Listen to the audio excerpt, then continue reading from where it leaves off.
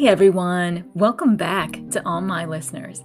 Now, if it's your first time finding me, thanks so much and welcome. Now, I hope you're all having a great day so far. I know I am. Now, you know what? It's still the month of March and it's full of March Madness. That's right, March Madness basketball is in full swing. Now, there were so many upsets on day one and day two of last week. It was complete insanity. All of our brackets across the nation were busted. So, you know what? I just made myself some more. And I'm so very looking forward to all of those Sweet 16 games on Thursday, the day after this podcast drops. I've missed my March Madness basketball for these past couple of years due to the COVID-19 coronavirus pandemic. But my basketball's here, so I can't wait. I'm so happy. I think you can all hear it in my voice.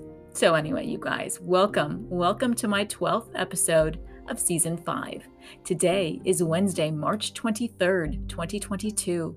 My name is Sonal Patel, and this is the Paint the Medical Picture podcast series. Now, all right, guys, I'm going to be diving into my compliance tip today and sharing some details on the new modifier, FT. That's F as in Frank, T as in Tom. And I'm going to continue part 2 of my red carpet interview in my very special guest interview with Kate Patskovska.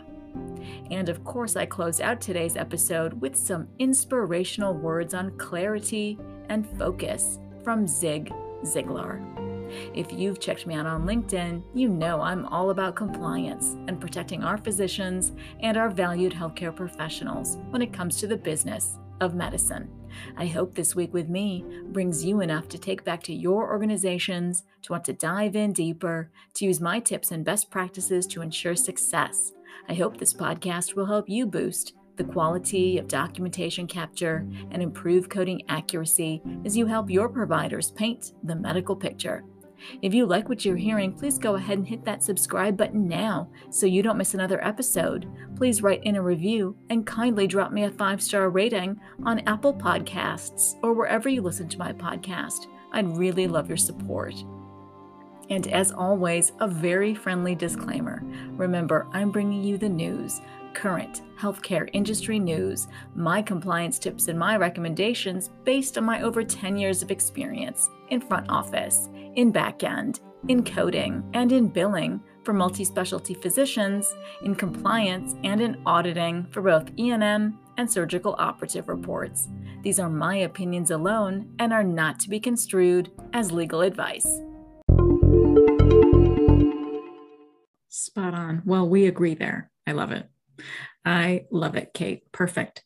Now, let's move on to my next question, right? Because this is where I want to uncover your tips, right? Now, you know that I'm all about working smarter for coding compliance and affecting change, real change in this space of healthcare. But I want to hear your voice and what your thoughts are. Can you provide my audience with your top tips based on your experience for successfully billing for providers of all specialties? Oh, absolutely. What are your tricks? Yeah. My number one trick is basically training the front staff. It gets overlooked because all the time the provider thinks, well, I get a receptionist and I'll just, schedule, we check eligibility. However, registering the patients, putting the proper information, data entry, verifying not only the eligibility and making sure that the patient actually has the insurance, but also training them how to look at the benefits and how these benefits apply and financially affect the treatment, whether or not the patient has a copay, whether or not the patient has a co-insurance or deductible, for example, too. Because recently, for example, in allergy world, a lot of testing is going towards diagnostics, quotes unquote. So they will say, and even though it's not a lab, you're doing the test in the office because there's a separate code for that. However, you are still using, as for diagnostics. So the patient might have a copay, just for the visit. And then they might have a co-insurance or a deductible might apply towards those diagnostic testing. And the front staff has to realize that they are the first line of defense. They're the ones who have to make sure that all the information that is presented here and then forwarded over to the biller is proper, because again, the biller can put in the code. It's not a big deal. You know, you look it up, you see what the provider has, the physician has performed services. But if that information, the benefits, eligibility, and everything else is not captured by the front staff, then it creates a lot of backlog. Number one, it creates patient dissatisfaction, because now the patient says, wait a minute, I thought I had only a copay, and now you're telling me I also have to pay a deductible towards this, or whatever the case might be. And it also creates that disruption of money coming into your office. So again, all of this, so having them looking at all of this eligibility and benefits, it is extremely imperative for the front office. The other one that I have seen a lot too is a date of birth rule, for example. If it's a child and the parent, both of the parents have insurances. We had a situation where the parents were divorced. And unfortunately, the child was under the father's, but the father was under the impression the child was under the mother insurance. And they actually, they had both the same insurance. So the same carrier. And we had a situation where the payer was, well, we're not paying you because the COB is not updated, the coordination of benefits. So who do you put first, the mother or the father, you know, and all of those things. And it took them about a whole month to sort everything out, but that's only because it's $11.99 and the insurance payer is taking a long time to, you know, to sort it out. But it was a long time, about a month, until both of the parents had to contact the insurance and let them know what was going on. Because again, the child is a minor. So this is also one of those things that I try to train the front staff and let them know that this is what you need. The second thing that I usually do is review code changes and see if any of those apply to your specialty, because there are some, like allergy, for example, they haven't changed. You know, you're using the same codes all the time. The amounts could have changed, you know, that the insurance will cover or pay for. That's where the reimbursement policy comes in. But a lot of times the code sets itself does not change. But cardiology, for example, changes all the time. Orthopedics changes all the time. DME changes all the time. And that's not just on top of my head. ENT even changed also. Some of the presentations that I have done, they have the new code sets, or you know, dermatology. Some of the codes have changed. I had one where it was about a breast cancer, for example, screenings and stuff.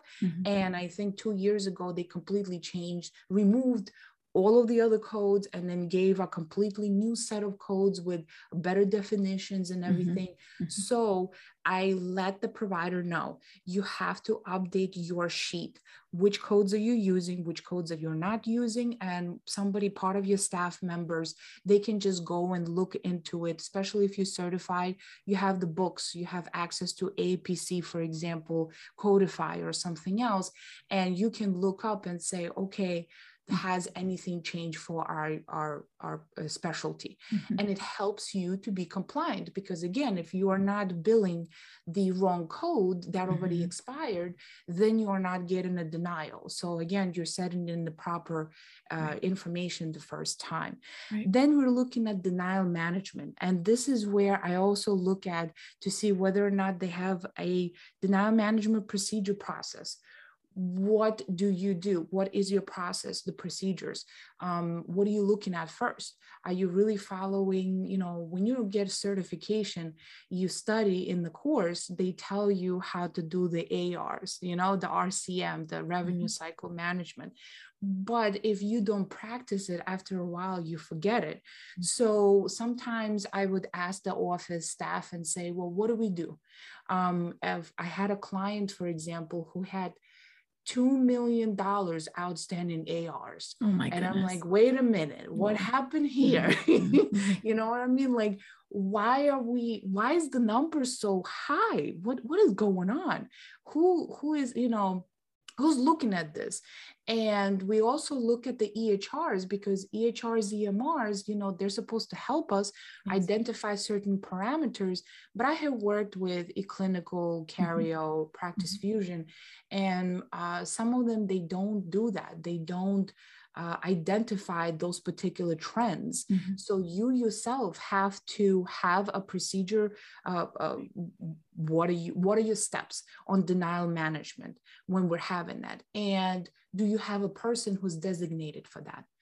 Do we have that? If we don't, then we have to train somebody and then write the procedures, and then, and let them know that this is what we're going to follow. It could change every 6 months, just to tweak it out and say, okay, well, this doesn't really work out. It takes me a long time to do this. Give a feedback, because nothing is written in stone. That's my philosophy. Nothing is written in stone.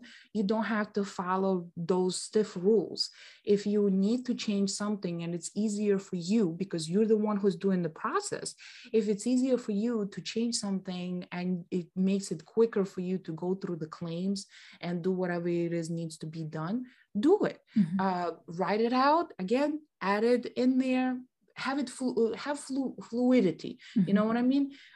Because a lot of times, that's another thing that I have noticed. A physician says, oh, well, my colleague has this, and this is what we're going to follow. And I said, yeah, well, it might work for that office, but it might not work for us, because we only have 2 people here, you know what I mean? And the other office has 4 people. And again, so we don't have that availability of hands on deck per se to actually follow through on what they were doing. We have to look at it and then add it or subtract whatever it is that we don't need. And then again, what happened with the ARs? Why do we have this amount, and identification and everything else? And so that's another thing that I always look at to see. And unfortunately, a lot of providers who are either by themselves or they have only another partner, they usually go into business hoping, oh, I'm going to make money. And then not realizing that there are so many other aspects that they have to do. And they completely skip this step, which makes it difficult for them, because now 6 months down the line, you're hiring an outside person trying to go into your system and trying to figure out what actually happened.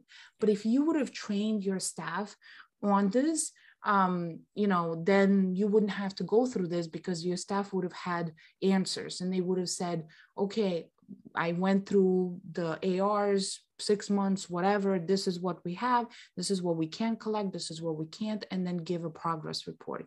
One of those jobs I actually had and gave me fantastic experience was informing urgent care.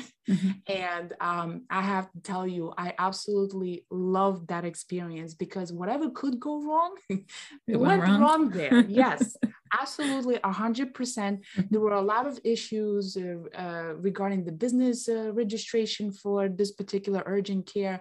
And another aspect that we had that physical therapy business with that too. So there were a lot of denials. There were a lot of other issues there. And I believe hands-on experience, I mean, education is great, don't get me wrong. You always want to say, I am certified, but having that experience of actually doing it with your own hands and saying, hey, I did this. And you know what? Oh yeah, I remember this is a case also. And then you apply that towards the other businesses and say, no, I worked with somebody who had everything wrong there. And now we are here, so I'm helping you to be better. You know what I mean? So I definitely look at denial management as one of the things that you definitely need to have in your practice. It will help out everybody and make it easier for you and your staff, again, to address those denials. And the last one that I have noticed was prior authorizations. So everybody dreads them. Nobody loves prior authorizations. I love prior authorizations. People say I am crazy, but I love prior authorizations, because prior authorizations tie into reimbursement policies and medical policies. You have to really be a biller and go into the systems with these research to try to figure out why we get in a denial, or why the authorization is this, or whatever the case might be. I have to say, and I'm not tooting my own horn here, but I deal primarily with prior authorizations for specialty medications, and we have a 95% approval rate. The other 5% is something that maybe the patient really doesn't qualify for that particular medication, but they might qualify for another allergy medication or whatever the case specialty medication is. And part of that, again, is reimbursement policies. And so my provider will tell, the physician will say, okay, I have this patient. I think they will qualify. What kind of insurance do they have? Okay, this is what they have. Does it go through medical? Does it go through pharmacy? So that's another thing that you have to look at. Yeah. And which codes can I use? Can I use buy and bill? Can I do buy and bill here? Right. You know, that also applies to it, because you have to know which codes you're supposed to bill on the claim. Right. So, and the other thing that I also realized is that just because you have an authorization, quote unquote, I love paper. I love to get a fax back. Don't give me over the phone, because sometimes what happens is that the office staff will call on the phone, try to give them the information. They get what they call a predetermination authorization number. And then the physician thinks, oh, we're already good to go. We're good to go. No, that was just the first step, right? Right. And I tell them, no, we have to send in the medical records. We can't just give them this information. Right. So I'm a big proponent of make sure you give them more than less, you know, and give them the most recent information. So if they are looking for the last date of service or 2 last dates of service, they're looking for 2 tests for the patient, give them 3 tests for the patient. And I also like to highlight, because what I have noticed, and especially in the last 2 years with this pandemic, is that whoever is processing these prior authorizations requests, they don't really look at the information. They only skim through it. Right. They look for only specific guidelines that maybe the insurance has, and then that's it. And then they say, okay, it's denied. Right. But I say, but wait a minute, but according to your policy, this patient, I sent you this information. And, you know, the pharmacist doesn't call me. It's somebody else who calls me, who then gives that information to the pharmacist. It's just too many people touching this paperwork. Right. So if you and your staff are organized in the office, it makes it so much easier, because again, you know what you sent over to the insurance. You have highlighted all the things that they were looking for, and you can't say, so when they call me and they say, oh, I don't see this particular thing for the patient, I say, wait a minute, I'm going to go into my paperwork, pull the patient up. I said, no, page 14. It's right here on the bottom underneath the plan or procedure or whatever. Perfect. I have, you know, and you've highlighted it, right? You've pointed it out for them to see it directly and clearly. Yes. Correct. And that just proves to me that whoever was processing it originally had, you know, wasn't again, looking. They just skimmed through it. They weren't looking to see, because remember, each EHR has a different output, I guess, of how they put the information into the medical records. That's true. So I could have a plan, for example, last, but maybe clinical has it in the middle of the middle. Correct. That's a great point. Yes. So, true. You know, again, they're not going to read every single page, especially if you're sending 15 pages to them, you know, via fax or attachment or whatever the case might be. And then, you know, they're not going to look through all of that. So I like to just circle it. The same thing I do with denials when it comes to prior authorizations. patients. We had situations where we did get the authorization. I did send them. The patient does qualify, but then they say to us, oh, it's investigational. No, it's not. Don't you hate that? Let's look at your reimbursement policy. Right. Let's look at your codes. Yep. Yes, I do qualify to bill this code. Mm-hmm. And the patient, according to your policy, I don't print out the full policy. What I usually do is I read the denial reason why they did that and specific code. Right. And then what I do is I go to their policy and print that particular page. And then I circle it, point at it. And I said, wait a minute. And then I write a letter to them. I will never forget, I had one letter from a medical director that wrote, well, like a medical director is, I'm going to be scared. I'm not scared. Right. And, because a lot of times also what I have noticed is that these medical directors, they just have an MD, but they might not be a specialist in that particular field. I agree. I agree. Correct. It drives me crazy. Yes, it's very annoying. A lot of physicians, when they see that, they get angry, but a lot of office staff, they get intimidated because now they say, oh my gosh, it's a medical director. They reviewed it. They're not going to pay us, No, all you have to do is write a nice letter, put the package together. And I remember this particular patient, it was 7 months. It took me 7 months, but I was able to pay all the claims. But you fought, exactly. You have to have the gumption to fight. Yes, you can't just roll over and say, oh, well, this medical director said, no, I'm denying everything, and just agree. Yes. I like seeing that in people that are passionate about fighting for the patients, right? We can read the medical policies ourselves. It's not experimental or investigational. You have the policy that qualifies the patients, right? If the medical necessity is met, and it was met in this case. And yes, you had to fight for a long time. 7 months is quite long, but the patient got what they needed in the end. And that's what counts. And that's why I say it's betterment for the self when it comes to training, because then the office staff understands that they're not powerless. Yes, good. They have to understand that I have rights. I have the right to appeal this, whether it never got to external appeal. So this was still like a second level internal appeal. And it was resolved. But I already knew that this it held no water. It basically had nothing to do with, the proper denial. The patient did qualify for this. And then, or like you said, also the patient sees because now they have the accessibility to go online and see whether or not they owe any money with the EOBs. And that's another thing that I also try to do is try to teach the patients that EOB is not a bill, okay? EOB is just a summary of the information that we have done for you, and then that's it. You paid me your copay, you're okay. You don't owe me anything. You're done, right? And in this particular case, they were trying to say that the patient owed over $13,000 for that particular medication. And the patient was, oh my goodness, do I owe money?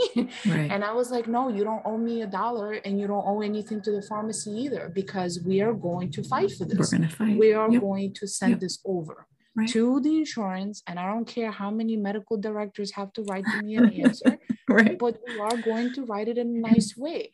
I like to also include in my letters the timeline of all the phone calls and the letters that I have sent over. Perfect. So in my letter, I will say, okay, well, at this particular date, this is when it started. I called to verify on this claim.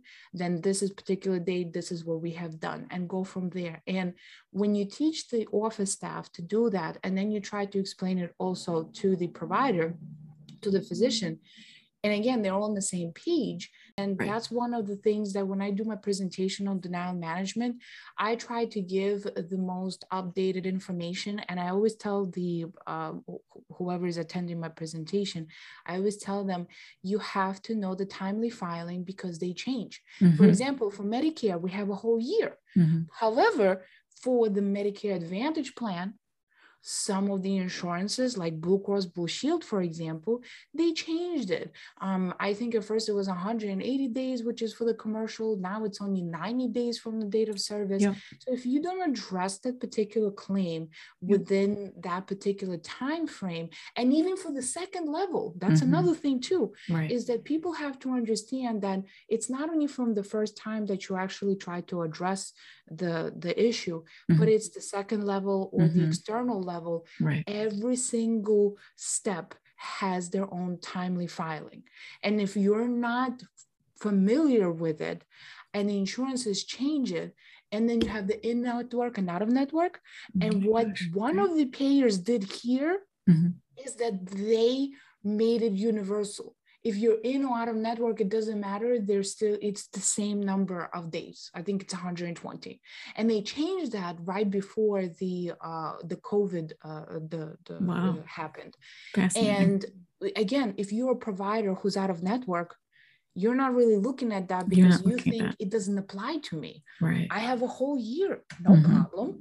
But then when you get a denial and saying that the claim was not addressed in the timely filing, now you're like, oh my goodness. And guess what? You cannot appeal that. You're stuck with unable to collect the money from the insurance or from the patient, because the patient had nothing to do with that. The patient already paid their copay or co-insurance or deductible. You know, it's the insurance situation.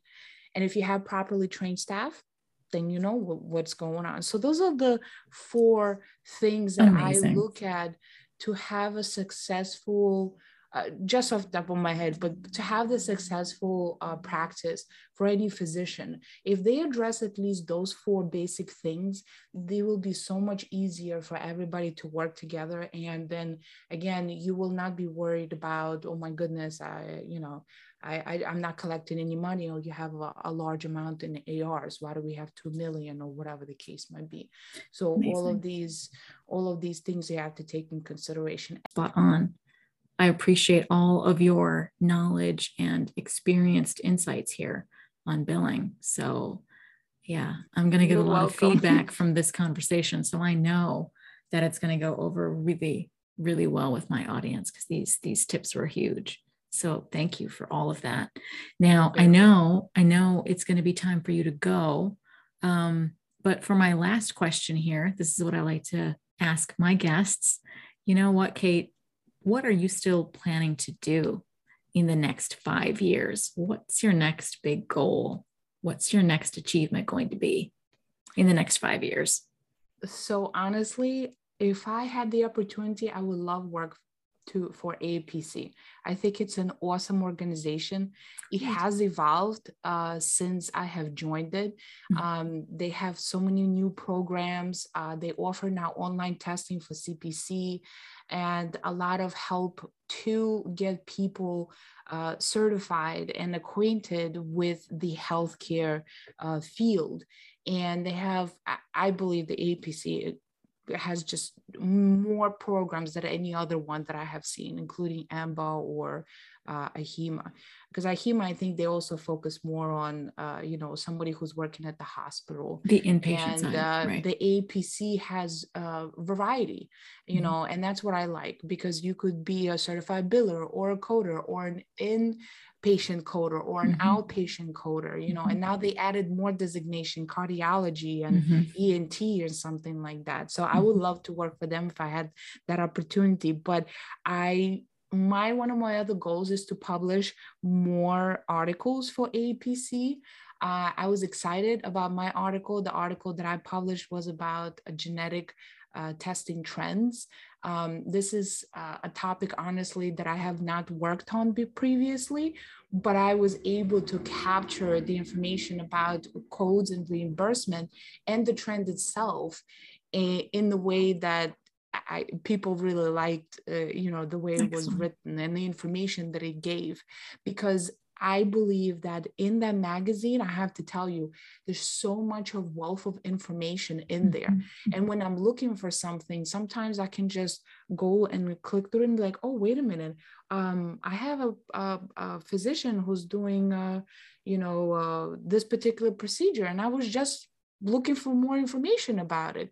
So, and they will come up and they'll be like, all right, this is fantastic. Or whether it's ICD-11s, which by the way, they're coming It's coming. also, Yeah. and they publish that information. So I want to be part of that too and contribute more. So that's one of my other ones. And I want to present at the APC HealthCon. I've never went. Unfortunately, every time we had it, I had to work or something else was going on, or we had the pandemic situation. Pandemic. So having to present, they're very selective from what I heard when it comes to specific topics. So I haven't even come up with a specific topic yet. So I'm trying to come up with something that people will want to do it. And that's one of my other dreams, is to physically go to a health con and present with my family, because my husband and my son also want to go there too, and just have the presentation and have the feedback also, because every time you present, you don't know how it's going to go, and having it physically presenting and or online, a lot of things could happen, and then you always try to get feedback. How was it? What could I improve and everything else? And then whether or not my topic contributed to helping somebody. I love when people see my presentations, the local APC chapters, and then they email me for more clarification about whatever other issues that they have in their office. And I have no problem. So here you go. You can contact me. If there's something you don't understand, I can always give you a little bit more elaboration or attach a medical policy or something, or whatever the case might be. So that also is one of my other things in the next 5 years, to go to HealthCon and physically present. I would be ecstatic if that actually happens. Well, I love it. I think you can achieve any one of these goals in the next 5 years. I know you can do it. It'll be great. It'll be great. No, I love it. I love it, Kate. Now, before you go, you know what? All of my listeners might not be connected with you. So would it be okay if I posted in my show notes where they can find you on LinkedIn? Are there any other places you would like me to highlight for you in my show notes? Yep, they can find me on my website for care2billing.com. And that's my blog, basically. You can find my services. I started to also do on demand, which is part of Thintific. That's the one that I found to be, the website is easy to use, and it's more interactive, and it's easier to upload the information onto. So I'm starting to kind of put the webinars together and have that on there too. On my blog website on care2billing.com, they can actually click on demand and they can actually go in there. I don't have anything yet, but that's one of the things that I'm going to do there. And I try to post, I haven't posted, I think last month I posted maybe 3 or 4 blogs, but anything new, whether it's telemedicine, telehealth, whatever other things that change that are important, I write the free blog posts. And then that is also on my LinkedIn account if anybody needs that. And then anybody can find that all the time. So that's where they can go to find me. Excellent, Kate. Wonderful. I'll be sure I put all those details in my show notes. Thank you so much for this amazing conversation. I've loved it. You're very welcome, Sunil. Thank you for having me. It's my pleasure. Thank you, Kate. And now it's time for my best practice tips in Trusty Tip. So in today's compliance tip, I wanted to focus on a new HCPCS modifier, FT. That's F as in Frank, T as in Tom. Now, this modifier FT is new and it's effective for dates of service on January 1st, 2022. Now, they've tweaked the original description in the HCPCS updates. So as of March 3rd, 2022, there was a HCPCS second quarter update that did in fact revise the definition of modifier FT. Again, that's F as in Frank, T as in Tom. Now, of course, be mindful, this definition is retroactive to January 1st, 2022. So it states, quote, modifier FT is defined as an unrelated evaluation and management, an E&M visit on the same day as another E&M visit or during a global procedure. And that means it's either going to be preoperative, post-operative, or on the same day as the procedure as applicable. And in parentheses, they also tell you to report it when an E&M visit is furnished within the global period, but is unrelated, or when one or more additional E&M visits furnished on the same day are unrelated. Now, specifically to critical care services, right? This modifier should be used for critical care performed by a surgeon during a global period. However, the critical care must be unrelated to the procedure or the surgery that was performed. Documentation must clearly support the reason for the service as unrelated to the primary surgical event. Now, of course, this emphasizes that unrelated critical care warrants the use of modifier FT. F is in Frank, T is in Tom. Now, patients may require these types of critical care visits during the global period for a procedure or a surgery, whether this is preoperative or the same day or during the postoperative period. And let's be mindful, in some cases, in some instances, the CPT codes that have a global surgical period include the pre-op and the post-op critical care services already bundled within them, right? So we have to be mindful. Now, with this new release of updated policies, right, back in January of 2022, CMS provides authoritative guidance that explicitly states that Medicare does allow separate payment for unrelated critical care services that are rendered on the same day or rendered during the global surgical period. Now, proper reporting of these services includes the appendage of modifier FT. That's F as in Frank, T as in Tom, to the critical care CPT codes. Now, this is brand new, right? Brand new modifier that helps track all of these types of services. So start using your modifier FT if these types of situations apply to your practice. Now, of course, the key is in the details, right? And the most specific detail here is the word unrelated. So it has to be unrelated. And for Medicare purposes, to cover these types of services that are described by CPT codes 99291, which is, of course, defined as critical care, evaluation and management of the critically ill or the critically injured patient, first 30 to 74 minutes. And also that add-on code, right, for 99292 for each of the additional 30 minutes when it's performed before or after the surgery or on the same day as a procedure. Now, of course, be mindful that your documentation of those two services must be distinct. And then, therefore, the documentation should demonstrate how they stand alone and separate as well, right? And CMS continues to provide their guidance and help us understand how to use this new modifier correctly.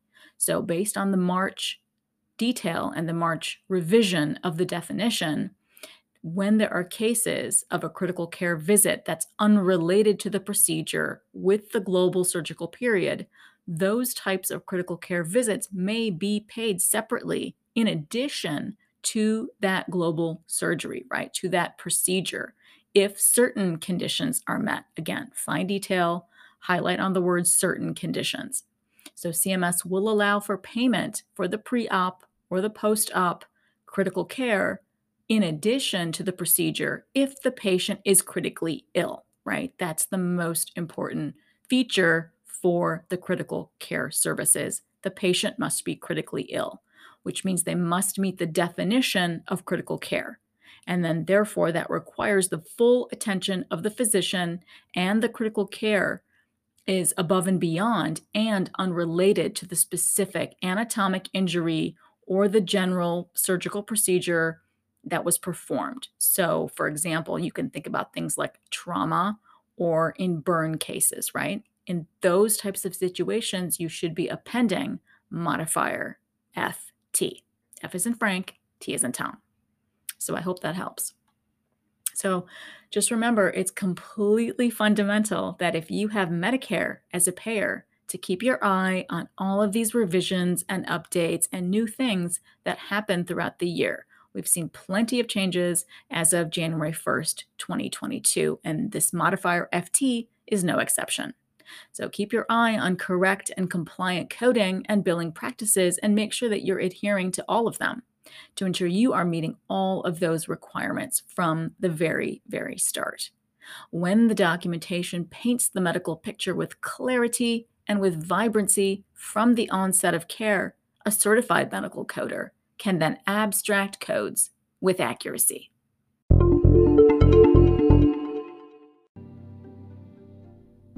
And finally, I focus Season 5 Spark on clarity and focus. I want this 5th season Spark to be filled with the world's thought leaders, all of our writers, all of our artists, our philosophers, everyone who inspires the need for clarity and focus in all that we do.